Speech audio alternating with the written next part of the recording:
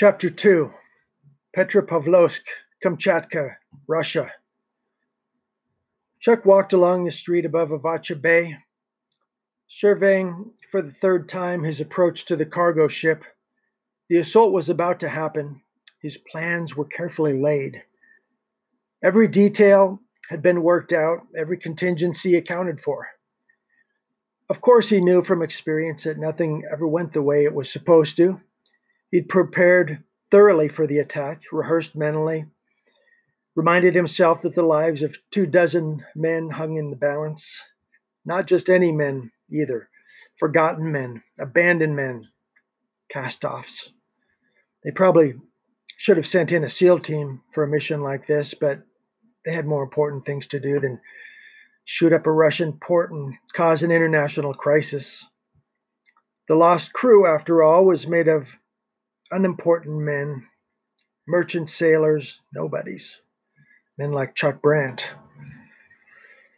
So Seychelles, his CIA liaison, had sent him into an impossible situation. To die, maybe. To save a crew of sailors. For this job, a sacrifice was required.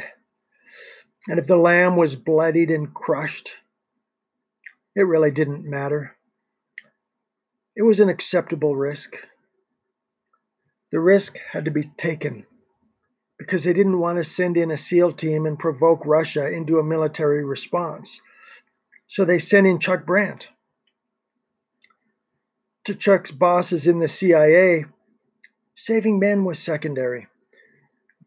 Despite his reputation, he was confident that the higher-ups did not believe that he could possibly take out a death team, save 24 sailors, and get out of there alive.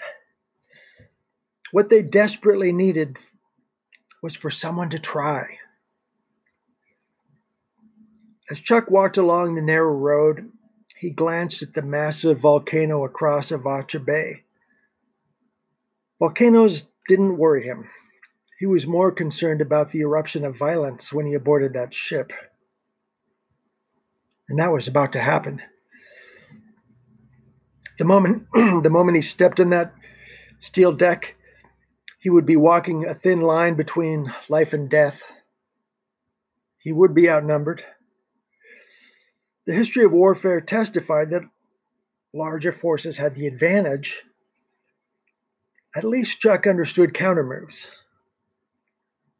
Still, he didn't like his odds.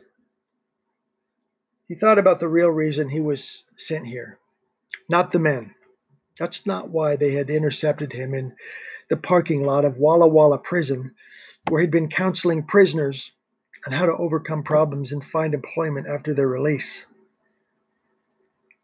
His handlers had something else in mind. Something much more important from their perspective.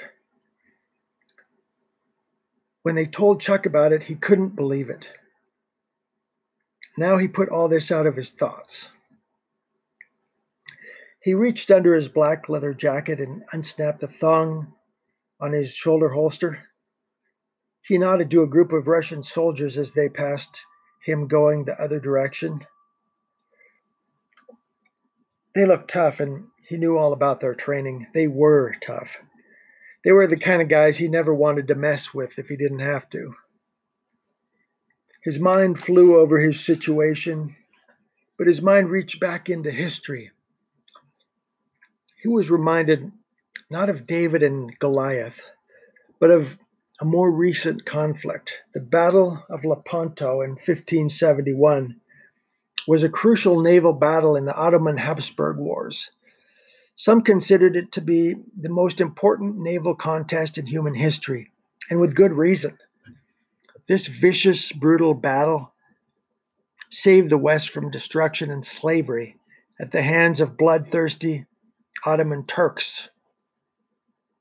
The Cypriots had fought valiantly, but they had finally surrendered rather than fight to the last man. That was a crucial mistake. No surrender, Chuck thought. He would never back down.